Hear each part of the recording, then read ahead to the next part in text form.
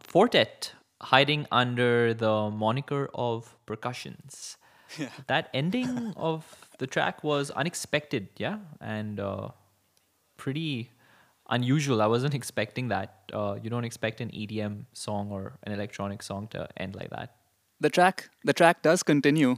That's not the actual track. I just faded it out because I like the intro, and I think the rest of the track works a lot better in a live situation with an actual PA rather than on headphones. But Ah, well, I totally get why you were attracted to yeah, the front bit of that track. It's really quite enchanting. I think the palette of synthesizers and the harmonic content really make for a hypnotic mix. mm. Yeah, I was a bit hypnotized there by percussions.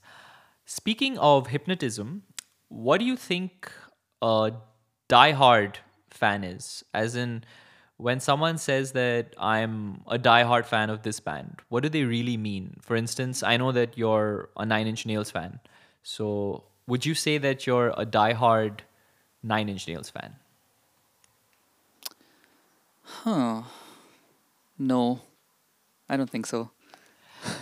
Well, I feel that I am a diehard fan of this next band that we're gonna end this session with.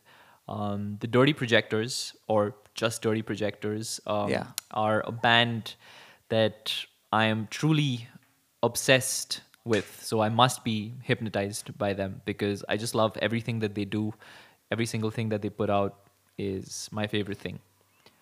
So here is their song called Overlord, which Hmm. is off of their latest EP.